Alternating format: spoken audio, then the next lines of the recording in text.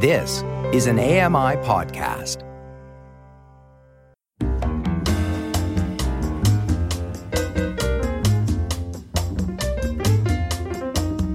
Welcome to My Life in Books, Authors Talking Books, presented by blind writer and broadcaster Red Sale from his home in London, England. Alka Joshi is the internationally best-selling author of the Jaipur Trilogy. The book that completes the series, The Perfumist of Paris, was published earlier this year. It's set in the 1970s, amid the highly competitive Parisian perfume industry, and the story follows Rada, a young Indian woman with a painful secret who's determined to forge her own career in a world dominated by men. The novel richly evokes both a past era and timeless fragrances, many of which are blended using essential oils, or attars, sourced from India. With fans around the world and a Netflix series of her first novel, The Henna Artist, in production, Alka is proof positive that there is no upper age limit to achieving our dreams. She only started writing after she retired, and was in her mid-60s when The Henna Artist was published. Before we meet Alka, here's a clip of Sneetha Mathan narrating The Perfumist of Paris. Imagine running amid a field of lavender bushes with your friends, playing hide-and-seek between rows of jasmine vines. Antoine closed his eyes. Your friend tickles your nose with a blade of grass, and just from its scent, you know it's from the farm down the hill, not the one up the rise. Imagine plucking a vine-ripened tomato from your mother's garden just to inhale its sharp aroma. He sighed. That's what growing up in Grasse was like. I didn't have to imagine. The delicate fragrance of the henna flower greeted me on my way to the village riverbank where I washed clothes. My mouth watered at the ripe melon scent of mangoes that Prem feasted on as his bulls ground wheat and corn into flour. And the moment before I offered my finest possession, the people leaf painting of Radha and Krishna that Munshiji had made for me to Lord Ganesh, I breathed deeply of the sandalwood incense as I folded my hands to pray for good luck. Like Antoine, my memories were rich with scent. And so were my secrets. Alka Joshi, welcome to My Life in Books. Thank you so much for having me. As I said in the introduction, this is the third book in the series, but it's standalone. You don't need to have read the other two books in the trilogy to understand it. It's very much Rada's story. Rada is the younger sister of the protagonist of the first two books, The Henna Artist. Could you introduce her to us, please? At 13 years of age, when she first came into Lakshmi, her sister's life, she was very rebellious. She had been raising herself in the village because her parents had checked out and then they died, and she needed to find a way to survive. So she was looking for her sister. Well, Lakshmi, had this idea that she needed more coaching, she needed mothering, and that's not what Radha needed. So she got into trouble. She got into trouble with a boy. And now, at the age of 32, she is living in Paris. She has grown up. She has a French husband. She has a responsible life as a mother and wife. She has two young girls. But she also has a profession that she has found she's very passionate about, and that is perfumery. She works in a perfume lab, and she would love to become a master perfumer, which is sort of the ultimate for every perfume person to try to reach. So that is where she is right now, and she's facing some kind of conflicts at home because she is spending more and more time at work, and her husband is old school. He would like her to spend more time at home. So there are a lot of issues there of domestic equality. And then, of course, she has a secret she's been hiding all of these years, the baby that she gave birth to back when she was 13 years old. And she's very much tried to bury that secret. It hurts her, but she like her sister Lakshmi, she buries herself in her work. She's an artist and she can find solace there. And actually, she learnt her perfume trade by helping her sister mix essential oils into the henna when she was living with her in the first 2 books. Absolutely. She was so talented at mixing the different ingredients that were necessary. Back in the village where she was born, she used to mix the paints for an old man who painted on these people leaf skeletons. I'm sure you've seen those very miniature drawings on these large leaves. And so it was very natural for her to start mixing Lakshmi's henna. And because of that, she has some kind of natural affinity toward chemistry, the way that ingredients are going to interact with one another. And so she enters the world of perfumery, which also requires a great deal of knowledge about perfumery, as I found out after talking to master perfumers. I used to think that the way perfume was made was you're just sitting there with a couple of bottles of really nice scents, and then you kind of start blending them together. Well, it turns out that master perfumers hold about 3,000 scents in their memory, right? Scent is memory. And so they hold all of those. And the way that they design their formulas is they reach into their brain and they go, okay, I think I need 0.3 ounces of that. I need 0.02 grams of this. And that's how they develop the formula. Then they send it to the lab. And then a lab assistant like Rada actually puts it together. So there was a lot of chemistry involved in Rada's life. And that is sort of where she is going with her career. Now, I do have to tell you that drawing from Lakshmi and Rada's life, or rather, they draw from my life, I am far more comfortable working than I am in figuring out what I really am feeling or what I am doing in my life. So I tend to much more bury myself in my work the way those 2 women do. This is very, very much a book, as you say, about fragrances and the sense of smell. And I certainly learnt a huge amount. And actually, what I was very struck by was the quote from Helen Keller that you used. You can travel to 1 million different places through smell. And rather as the perfumists build up their own catalogue of scents, we build up our own library of scents that remind us of times and occurrences in our own lives. I love that. I have never thought about it quite that way before, but you're absolutely right. Each of us is developing that memory that is evoked by scent. And any time that we smell something like, bread baking, or we smell the petrol of the car that our father used to drive, these are the kinds of scents that we do catalog. And any time that those scents crop up, we are in that memory, in that time period with those people.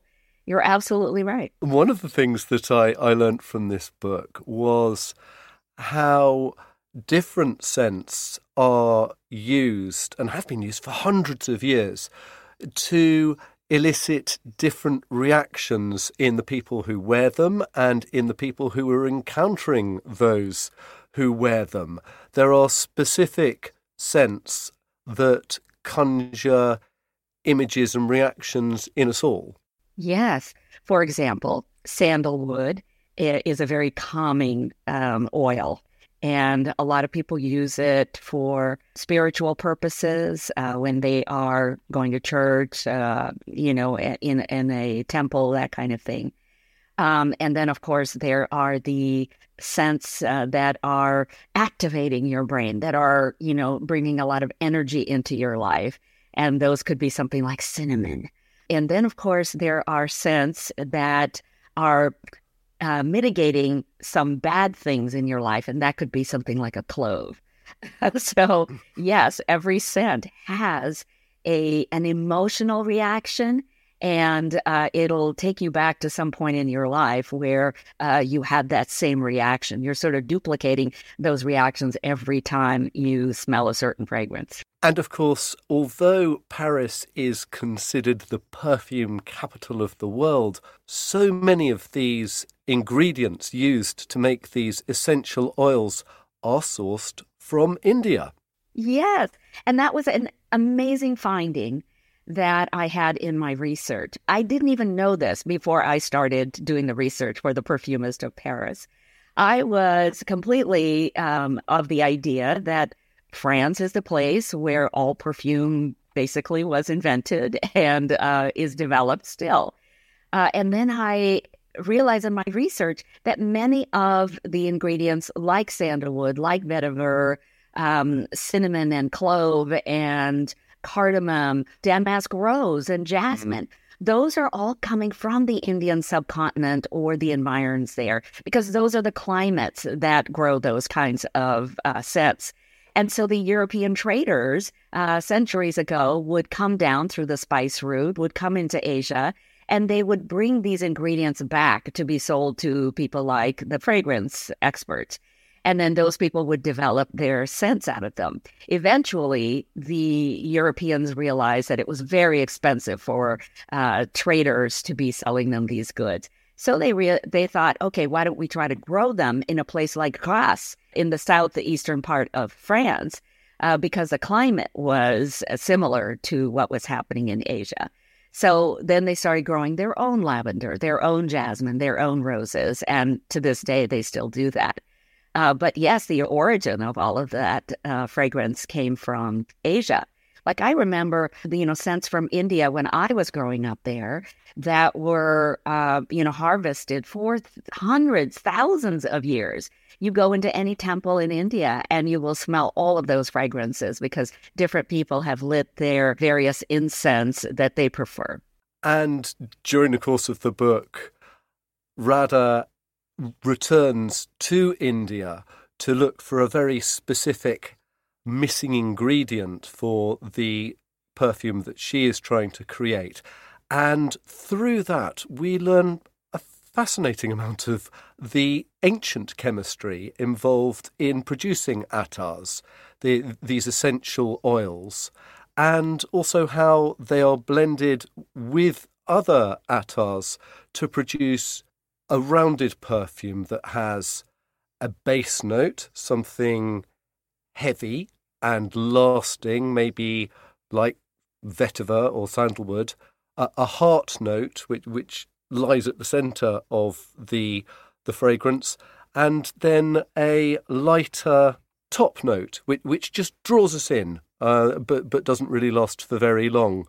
And it actually made me think this is very much like the creative process for writing, that we have various different layers in writing, some of which are specific to the plot of the book and some of which are more universal. And when a book is successful, it blends those notes together. Yes, once again, I think that is an astute analogy. In writing, we do have the basics of the story that we lay down, which I think are the base notes that you are referring to. And then there's the heart of the story. Those are the emotions of the characters. Those are the ways in which they interact, the way they betray one another, the way they love one another, the way they trust one another. And then, of course, there are the top notes, which I think are more of the ways that we are blending all of that together. So I think the top notes might be more like tics that we all have in our writing, trying to get rid of those. Those might be grammar. Those might be issues of continuity, issues of tone throughout the book. So that's kind of how my process works, is I do the base and then I do the heart. And then I go through the document again and again and again so that I can get it as smooth as possible. And that really comes from the top notes. Yes, and certainly one of those heart notes that runs through the book is your trademark flair for intrigue, Rada has been given the commission to create a new scent, and somebody within the perfume lab she works at is trying to sabotage her. So not only do we have the mystery of who has commissioned her to come up with this scent, but it's also who is trying to push her off course. Yes. I needed for Rada to have some kind of obstacle. There is usually an antagonist, and for Rada, this is one of her antagonists, somebody at work who is trying to sabotage her.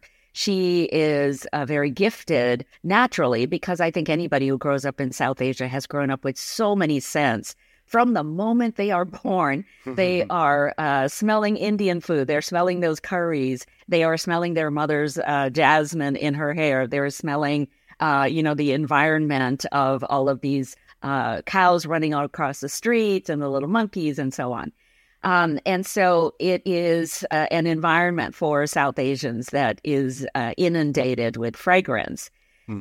Rada is very gifted, and I think her antagonist realizes that, and he would like to become a master perfumer before Rada would. So yes, he's making it very difficult for her.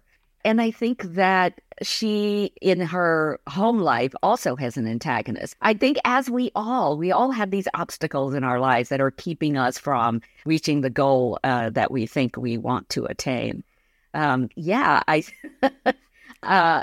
think that antagonists make writing so much fun, because you're always trying to figure out, okay, who's going to get her next? Who's going to get in the way of what she wants to do?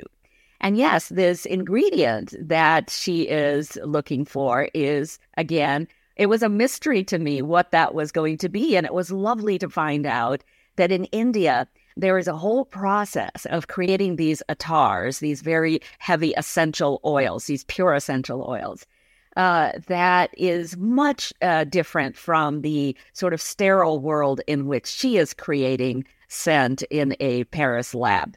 And so in India, what you find is that there are earthenware jugs being used. There are men who are actually putting cow patties in the fire so that you have this really clean way of heating up the water for distillation. And there is a lot of intuition involved in how hot you're going to make that water and the oil that's coming through. There are people who have been working in this for generations, and they pass down the work from father to son to daughter. And it's work that really requires a lot of human interaction, which Rada was not used to in the Paris lab in which she is working. And I think she finds an affinity in India for that kind of handwork, exactly what she used to do when she was growing up. Yeah, there's a real contrast between the sterility of the lab in Paris and what Rada finds when she goes back to Agra and is, as you say, seeing what looks very ramshackle, but actually for all the dust and the lack of sophistication produces a pure attar, exactly what she's looking for, rather than something more synthetic. And you suddenly realise that Paris 1974, that seems to be at the forefront of modernity, doesn't have all the answers. Oh, my goodness. Wouldn't people be surprised to find that out? There was so much. Yes, exactly. There was so much that I learned in the process of writing this book. One of the things I always do is I do a lot of research, because I don't want people to come back and say, oh, no, that's not the way it's done. And while this is a piece of fiction, the historical part of it should be very accurate. So it was lovely for me to learn that there is this process in an area of India called Kannauj. And there are these fragrances, these pure essential oils that have been made for thousands of years there. In fact, the fragrance companies of today still buy those pure attars from Kannauj. And as we say, it is completely essential to the success of the fragrance that Rada has been commissioned to produce. And this scent is to celebrate and recreate and reinstate the woman who is the subject of Manet's Olympia portrait. A woman called Victorine who, because she had to take her clothes off to support herself, has been written off by history as a prostitute, which, as you tell us, is rather far from the truth. Yes, it turns out that Victorine was modeling because she was a very poor girl, but she was a painter in her own right. She had made it to the Paris Salon before Manet even did. But our painters like Manet were very wealthy, so they could spend all of their hours painting. They didn't have to resort to being a model in order to make the rent. But she had to. And then that got me thinking, how many of those models had to do this because they had no money? What else did they want to do in their lives? And that got me exploring in that era how many of those models actually were in this sort of position. And then I thought, these women are all forgotten. I'm looking at Van Goghs. I'm looking at Cézannes. I'm looking at Sargent. I'm looking at all of these different painters and the women who are portrayed. And I'm thinking, where did those women go? Why does nobody write about those women? The painting has been remembered. The painter has been remembered. But the model who actually made it all work has been forgotten. And then I thought, oh my goodness, wouldn't it be wonderful to have a series of scents called Remember? And each one is about a different woman portrayed in these paintings. You know, my mind just works in a weird way from everybody else's, right? I make these connections and then I go deep into those rabbit holes. And then all of a sudden I think, well, there's an idea that I could mine for the book. So in 1974, which is when the novel takes place, and when I went to the Jeu de Paume for the first time to see this Manet's Olympia, that made it into the book, right? So I remember what that experience was like. I was 16 years old. My parents took me to Europe. And I remember all of these very distinct things that I saw, and one of them was that painting. So I had to work it some way into the narrative of the Perfumist of Paris. Well, the whole idea of Remember Me and bringing women who have fallen into obscurity in history back to life through their fragrance, I think is a fantastic idea. I hope you've trademarked it. Now, all three of your books centre around a time when society finds itself at an intersection between traditional and progressive values. As we said, you know, the Perfumist of Paris is set in 1974, when, in the West at least, women's liberation was beginning to result in greater opportunities for women, and that dynamism and that independence really found its expression in things like trouser suits and women wearing perfumes like Charlie. And Rada is trying to surf this wave herself. She's trying to be part of the success story in an industry which is dominated by men. But what's different in Rada's case is that she is determined to bring others up with her, particularly women, particularly the dispossessed. Absolutely. Rada has a feeling, and I think it's intuitive. I don't think that she is out to make a stand in women's lib. She is driven by her passion for her work, as I think many women are. They're just driven by that, and they don't see why they should be held back as a result. So yes, in working toward remembering all of these forgotten women, I think that Rada also is trying to say, look, we as women who have done these remarkable things should not be forgotten either. But I'm not even sure that she is aware that she is doing that. Certainly not as aware as you just made that case, which I think is lovely. But yes, I think that that's exactly what she's trying to do. Also, I think that as we find out the person who commissioned this project for her, the project that is called Olympia for the fragrance, I think that it's interesting we find out who that is and how that woman is trying to reclaim her power within this patriarchal system. Yeah, and we have to avoid spoilers here. But I think what's interesting is that Rada's determination to bring others up with her finds its first success in India, which, though a very patriarchal society, is also a place where strong women can win respect. And it's also a polytheistic society where three of the most powerful deities are goddesses, the Tridevi. So it's a place where a strong woman can succeed. Isn't it interesting that on the one hand, you have those very strong deities connected to religion, and then on the other hand, what I point out in the visits to Agra that Rada is making is that there are courtesans who also have enormous power within their realm. So these courtesans of India, once again, a lot of my research went into this. The courtesans of India have traditionally been like geishas. They are schooled in the art of classical music, classical poetry, classical dance, and this is how they entertained their men. They were not known as common prostitutes. And then because they helped finance India's independence, both in the 1857 mutiny and also in 1947, the real independence that took place, because they did that, the British punished them by starting to call them common prostitutes. That really hurt their reputation. And these were women who owned a lot of property. They owned businesses. They had a lot of money. They had influence.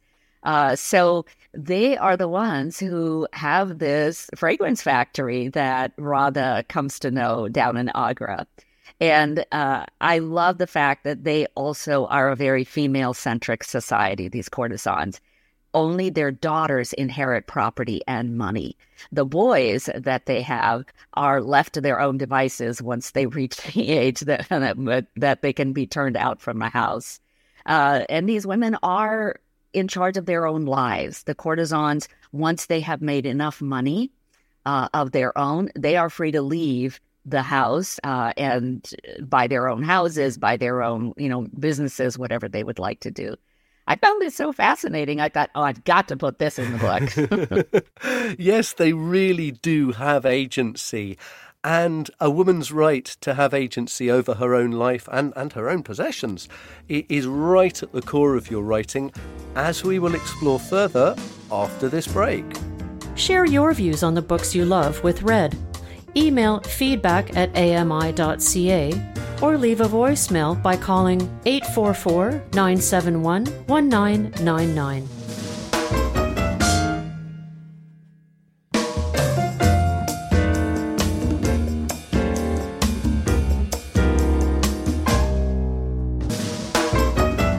Welcome back to My Life in Books, where this week my guest is Alka Joshi, author of the Jaipur Trilogy. Alka, just before the break, we were talking about women's agency in their own life. And I know you were inspired to write very much by your mother's example, particularly because she didn't really have much agency in her own life. Exactly. My mother, at the age of 18, was asked to come back from college and to get married. Her parents had found my father, who was a young engineer and very much the kind of person that all parents were looking for at that time. In 1955, India, post-independence, there was a lot of rebuilding going on, a lot of energy about, how systems would be run, how infrastructures would be run. So engineers were a big part of that. My father was gold to my grandparents. So my mother came back home, and then within a month, they were married. And then my mother had 3 children in the span of 4 years, and her life was just never her own. She was always taking care of someone else. She did not get a chance to go back to college or to have a career of her own. My father actually did not want her to work outside the home, very much like the patriarchs of that time. They felt that, it was beneath them to have a woman who was working, and that there was some questioning of their virility, their manhood, if their wives did choose to work outside the home. So, and you can see I borrowed some of that for Rada's husband in The Perfumist of Paris. So my mother was always, though, trying to get me, her only daughter, to have the independence that she didn't have. So with me, she would always say, honey, you're going to choose your own life. You're going to choose your own partner, your own career, your own college. Whatever you want to do in your life is your own. Just keep this one thing in mind, that you need to make sure you are financially secure before you get married. Make sure that you have something of your own so that you can always make different decisions if the first decision doesn't work out. And of course, I understood the subtext of all of that. And it did, encourage me to lead this very independent life. I traveled all over the world. I worked all over the world. And I learned a lot of different languages. And, to me, life was all about the journey that every woman has to determine her own destiny. And I remember when I told my mother that I was using Lakshmi as an alter ego for her in the very first book, The Henna Artist, she kind of she smiled at me and she said, oh, okay, honey. Yeah, that's nice. I don't think that she had any idea that the book would become as successful as it has. And indeed, 3 years or 2 years into writing the book, my mother died. So she has not been able to see any of these things. Was taking your mother to India after you had retired that actually made you realize that you could reimagine her life, that you could give her, in some ways, give her the life that she was never granted by having to give up her dreams at 18? When I was growing up in the West after the age of 9, I realized how many misperceptions people had about India. And the West especially had an idea that India was just all about poverty, all about dirt and cows running through the streets, and why in the world do these people worship cows and so on. It was a very unsophisticated notion of India. Whereas the reality is that India does have a wealthy class. They have a middle class, which has grown, by the way, exponentially in the last 30 years, and also a poor class. And so people didn't have the advantage of understanding all of the different things that are going on in India. And for a long time, as a child and then a teenager and then a college student, I actually did not want to acknowledge that I was from India because I had become so embarrassed and so ashamed of the misperceptions that people had. So I went several decades not even thinking about going back to India or doing anything about India. It was only when I started taking my mother back to India because my younger brother had bought a condo there and said, Mom, anytime you want to come visit and say hello to your friends and family, here it is. So my mother she was in her 70s and she wanted a chaperone. So I would take her back and forth. And it wasn't until I saw India through her eyes, all the things she loved about India, the fruits that she couldn't get in the United States, the saris with all their colors and happiness and joy and flowers. That was when I really realized, oh my gosh, I have been missing all of this about India all this time. Why don't I, in talking about my mother's life, let people know about all the different facets of India they may not know about? And that's how the whole thing got started. And I think, we can hear in your voice, your enthusiasm, even now, that sense of discovery of such a vibrant, multi-sensory life. And it really comes through in your writing. I can taste the food. I can smell the fragrances. You can almost touch the silks. And we talked earlier about how the ramshackle purity of the attars as they are made in India is infinitely more effective than the sterility of their Western counterparts. And you provide a map for so much of this with an enhanced PDF with the book, where you give us recipes and you give us further explanations to Indian terms that you might use and exactly what they mean. I got the sense of a late love affair, actually, in your life, of you fell in love with India when you saw it through your mum's eyes. I think that is absolutely accurate. I also have to say, and I have to give a lot of kudos to my agent and my editor, because they also fell in love with the story. And many of the folks on my publishing team have been to India, so they understand completely the scenes that I am setting up. And what happened is that one of I don't know if it was my editor or my agent, said, why don't we put a cast of characters in? A lot of readers are going to get lost in some of these characters. So I thought, okay, here's a nod to Dickens. Why don't we put in a cast of characters? And then, of course, I think it was my agent who said, you know what, let's put a glossary in the back. I said, well, I've already put the foreign words in context. And she said, no. I think a lot of people are going to use the glossary. They're going to rely on it. So I said, okay. So I added the glossary. And I think that ultimately different members of my publishing team said, why don't you tell us a little bit more about the perfume industry, the history of it, or about henna? And so it became a very robust PDF that encourages book clubs about the discussions that they can have around the books. Absolutely. I mean, and that's giving back as well, isn't it? Because I know you did your MFA in creative writing after you'd retired in your 50s, and you clearly have learnt from other people, and you want to pass your learning on to other people. And I don't want to be ungentlemanly by mentioning your age here, but you did only get published in your 60s after learning a new craft, after spending 10 years on this wonderful trilogy of books. And you really are quite a lesson to all of us that it's never too late to pursue your dreams. Isn't it lovely how many readers have contacted me and told me that? They'll say, I'm in my 60s, or I'm in my 70s, or I'm in my 80s. And I didn't know that I could do something with my life in my golden years. And they're doing it. They're saying, okay, I'm going to pick up that passion that I had back when I was 30, and I didn't really have the time or the energy or the inclination to do it. And so that has been an amazing outcome of these books that I hadn't thought about. The other thing is, I don't think I could have written these books in my 30s, 40s, or 50s. There's no way. I didn't have enough life experience. I didn't have the experience of India that I have now, that change in thought about what I can teach people about India.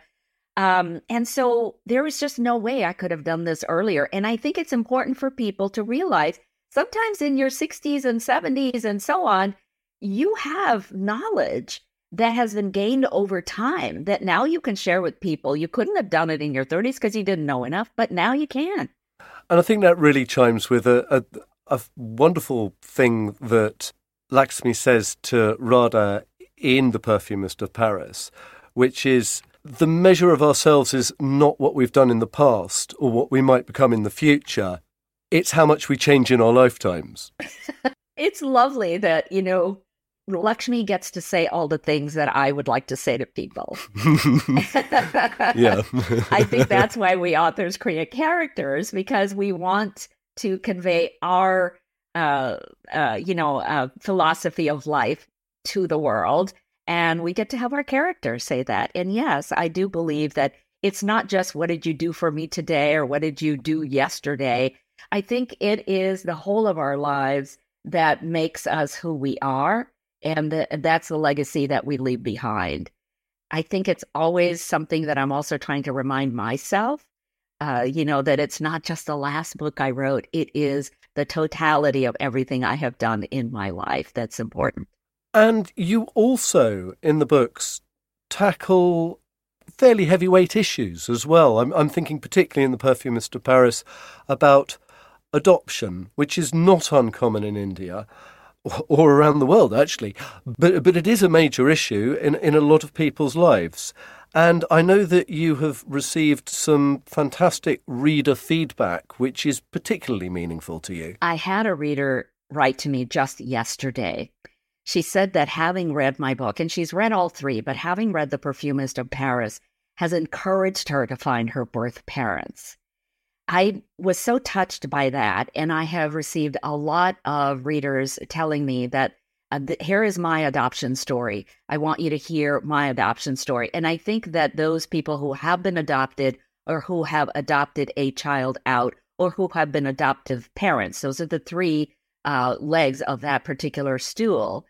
Those people are telling me their stories. I'm not sure they're ready to share them with the world, but they are telling me those stories. And I think that the more we can share those stories with the world, the better off we are all going to be. There is such a stigma around adoption. I don't really understand it. I myself am not adopted. I've never adopted a child out, but I can totally empathize with people who have. And when they start telling me their stories, I want to tell them, oh my gosh, you need to share this with the world, because the world seems to think that, somehow these are throwaway children that we're talking about, and they're not. And this is exactly what I wanted to say about Rada. Rada adopted a child out, but it's not because he was a throwaway child. It's just because she was too young to take care of him. Now, when I go speak at various conferences and festivals, as I often do, invariably somebody will come up to me and start telling me their adoption story. One of the women who did that has stayed in touch with me, and she recently wrote to me and said, okay, I read The Perfumist of Paris, and I want to thank you so much for giving the world this other side, the birth mother who had to give up her child and what that did to her and what it meant to her and how she never forgot that part of her life. She said, thanks for giving that side of the story, because oftentimes we women who had to give away a child are labeled as harlots or careless or irresponsible. And so for me, just like I said before, how we try to imbue our characters with the kinds of messages that we want to put out into the world, I wanted to put this message out into the world saying, hey, we women, all of us deserve a seat at the table, whether or not we are married or have children or don't have children or have to give up a child, or whether we remain single, whatever our circumstances, we all deserve a seat at the table without judgment. And I think this is why your books have chimed with so many people around the world. And I know you've got some very, very high-profile fans. I was reading Reese Witherspoon's glowing review of your work.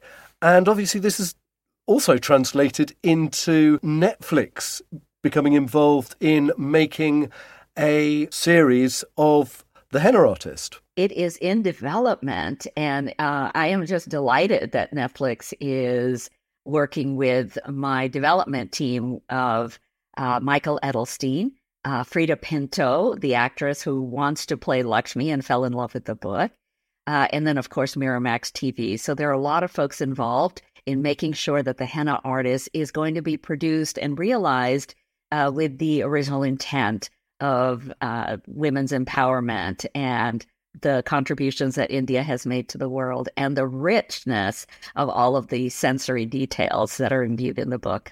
Well, I can't wait. And I also know that Netflix automatically put audio description for those of us who can't see the screen to be able to enjoy all their series and all their films. And of course, there is blindness in your trilogy. Lakshmi and Rada's mum goes blind, and you very movingly chart her descent into depression through lack of independence, and also the horrible sentence that the gossip eaters, the local tittle-tattlers in her village bestow on her, saying that this is a punishment for some evil that she has committed, which unfortunately is the kind of rubbish that is all too commonly said about blind people throughout history.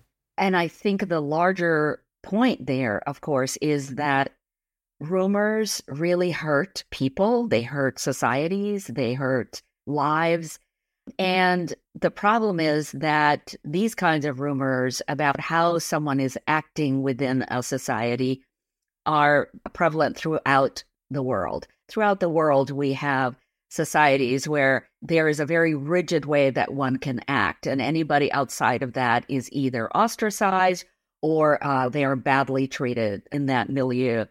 I think what's important here is that if someone wants to sort of challenge the gossip eaters, the rumor mongers, it's almost as if they have to leave that society in order to do that. And I think that that is exactly what Lakshmi had to do. And it's sort of what Rada has to do too. Now, the Jaipur Trilogy is a trilogy, but are you going to do an Elena Ferrante on us and write a fourth book in the trilogy? I love the parallel to Elena Ferrante, whose books I absolutely love. I think that I might do another portion of this series and rekindle this world. I love those characters. I will never forget them. They are always with me. But my fourth and fifth books, which Mira Books, has bought and will be producing, my fourth book is actually dealing with 1937 in the interwar period in Europe and also in India. And don't ask me how I came up with that. It's just my mind just works that way. And all of a sudden I'm like, oh, I'm in 1937 here. And I'm dealing with a nurse in India who has this very famous painter as a patient. The patient dies. The nurse is blamed. She then goes on a quest to figure out what might have happened in this painter's life to have caused this tragedy. And so recently, my husband and I went to Europe, and we visited all of these cities where I could talk to archivists and academicians and history buffs about what was happening in 1937 in Prague, in Florence, and in Paris. Those are the three places that she's going to go. Oh, and London too, at the very end of her excursion. So I don't know where these ideas come from. I wish I could tell you. But that's what's going to happen in book number 4. Well, I can't wait. But, I mean, you're going to be giving an even bigger workout to the narrator of the audiobook than Smita Maitan had reading the Jaipur Trilogy. I mean, she had loads of voices to deal with from all over India and Paris and further afield. So clearly you enjoy ranging far and wide. Did you enjoy the audiobook version of the Jaipur Trilogy? Loved it. Oh my gosh, I loved it because so I got a chance to select Sneha. I listened to so many audiobook versions of different Indian books. And when I heard her voice, I said, oh my gosh, that is Lakshmi right there. So I asked Harper Audio to please have her audition. She did. She was wonderful. She then did the Henna Artist first. And she took us all the way to the top of the New York Times bestseller list for audiobooks. I didn't even know there was such a category, but she did. And so, of course, I had to bring her back for book number 2 and then for The Perfumist of Paris. And yes, you're right. Her range is tremendous. She also knows French as well as Hindi, as well as English. So it's wonderful to be able to work with somebody who doesn't ask you how to pronounce anything because they know. So I take it that you're also a fan of audiobooks yourself then? Yes. Don't they bring characters to life? In fact, I have a lot of readers who will have the book in hand and they are listening to the audiobook at the same time. What the audiobook does for them, especially with a lot of foreign words in Hindi or in French or whatever language, what the audiobook does for them is pronounce the words the way that they are reading them in the book. But they won't know exactly how to pronounce it until they hear the narrator do it. I think it just makes the experience a lot richer to be able to listen to the audiobook and maybe at the same time read the physical book. Now, I'm guessing that as an author, you are an avid reader. So I'm going to ask you to share the 3 books of your life with me and the audience, please. Was there a book that you read as a youngster that made you fall in love with reading or want to become an author? I loved Jane Eyre. I just loved the story of this orphan girl who has so much chutzpah that she is able to rise above her plain looks and her very straitened circumstances, and develop this life where she feels she deserves a better life, and she goes for it. I love that story so much. And is there a book that on a rainy day you'd like to curl up with and reread? Anthony Doerr's All the Light We Cannot See has to be that book. It is so complex. The two characters are very likable, and you get engrossed in their lives. There's so much history in that book. And as you know, since I write historical fiction, I actually love reading historical fiction. And I just think it's one of those that you can spend an afternoon reading, and it'll be very hard to put down at the end of that afternoon. And finally, is there a book you've read recently that you'd like to share with the listeners? Pachinko by Min Jin Lee was extremely absorbing. It's 4 generations of South Koreans and their way into Japan. I think that it was, first of all, very eye-opening to learn about the South Korean experience. I had no idea about their history. And then secondly, the humanity that the author is bringing out, the kind of prejudices they faced and how they overcame them, and the people who helped them through those hard times. It was fascinating. Alka Joshi, thank you so much for sharing your love of reading with us today and for giving us so much additional insight into the Jaipur Trilogy. I'll look forward to welcoming you back onto the show with your 4th and 5th books. Thank you so much. Thank you so much for having me. And I'm just so delighted to connect with all of my readers around the world. It's time to turn the page on this episode of My Life in Books. Thanks again to my guest, Alka Joshi, and to the show's producer, Sean Priest. He and I are already working on the next episode, so don't forget to join us, same time, same place, to hear another top author talking books. In the meantime, if you want to drop us a line or leaf through our back catalogue, here's how. Share your views on the books you love with Red. Email feedback@ami.ca or leave a voicemail by calling 844-122-1111. Hi, I'm Stephen Scott. Join me every day for Double Tap. It's a show where we occasionally talk about technology for blind and partially sighted people. You'll find us wherever you get your podcasts.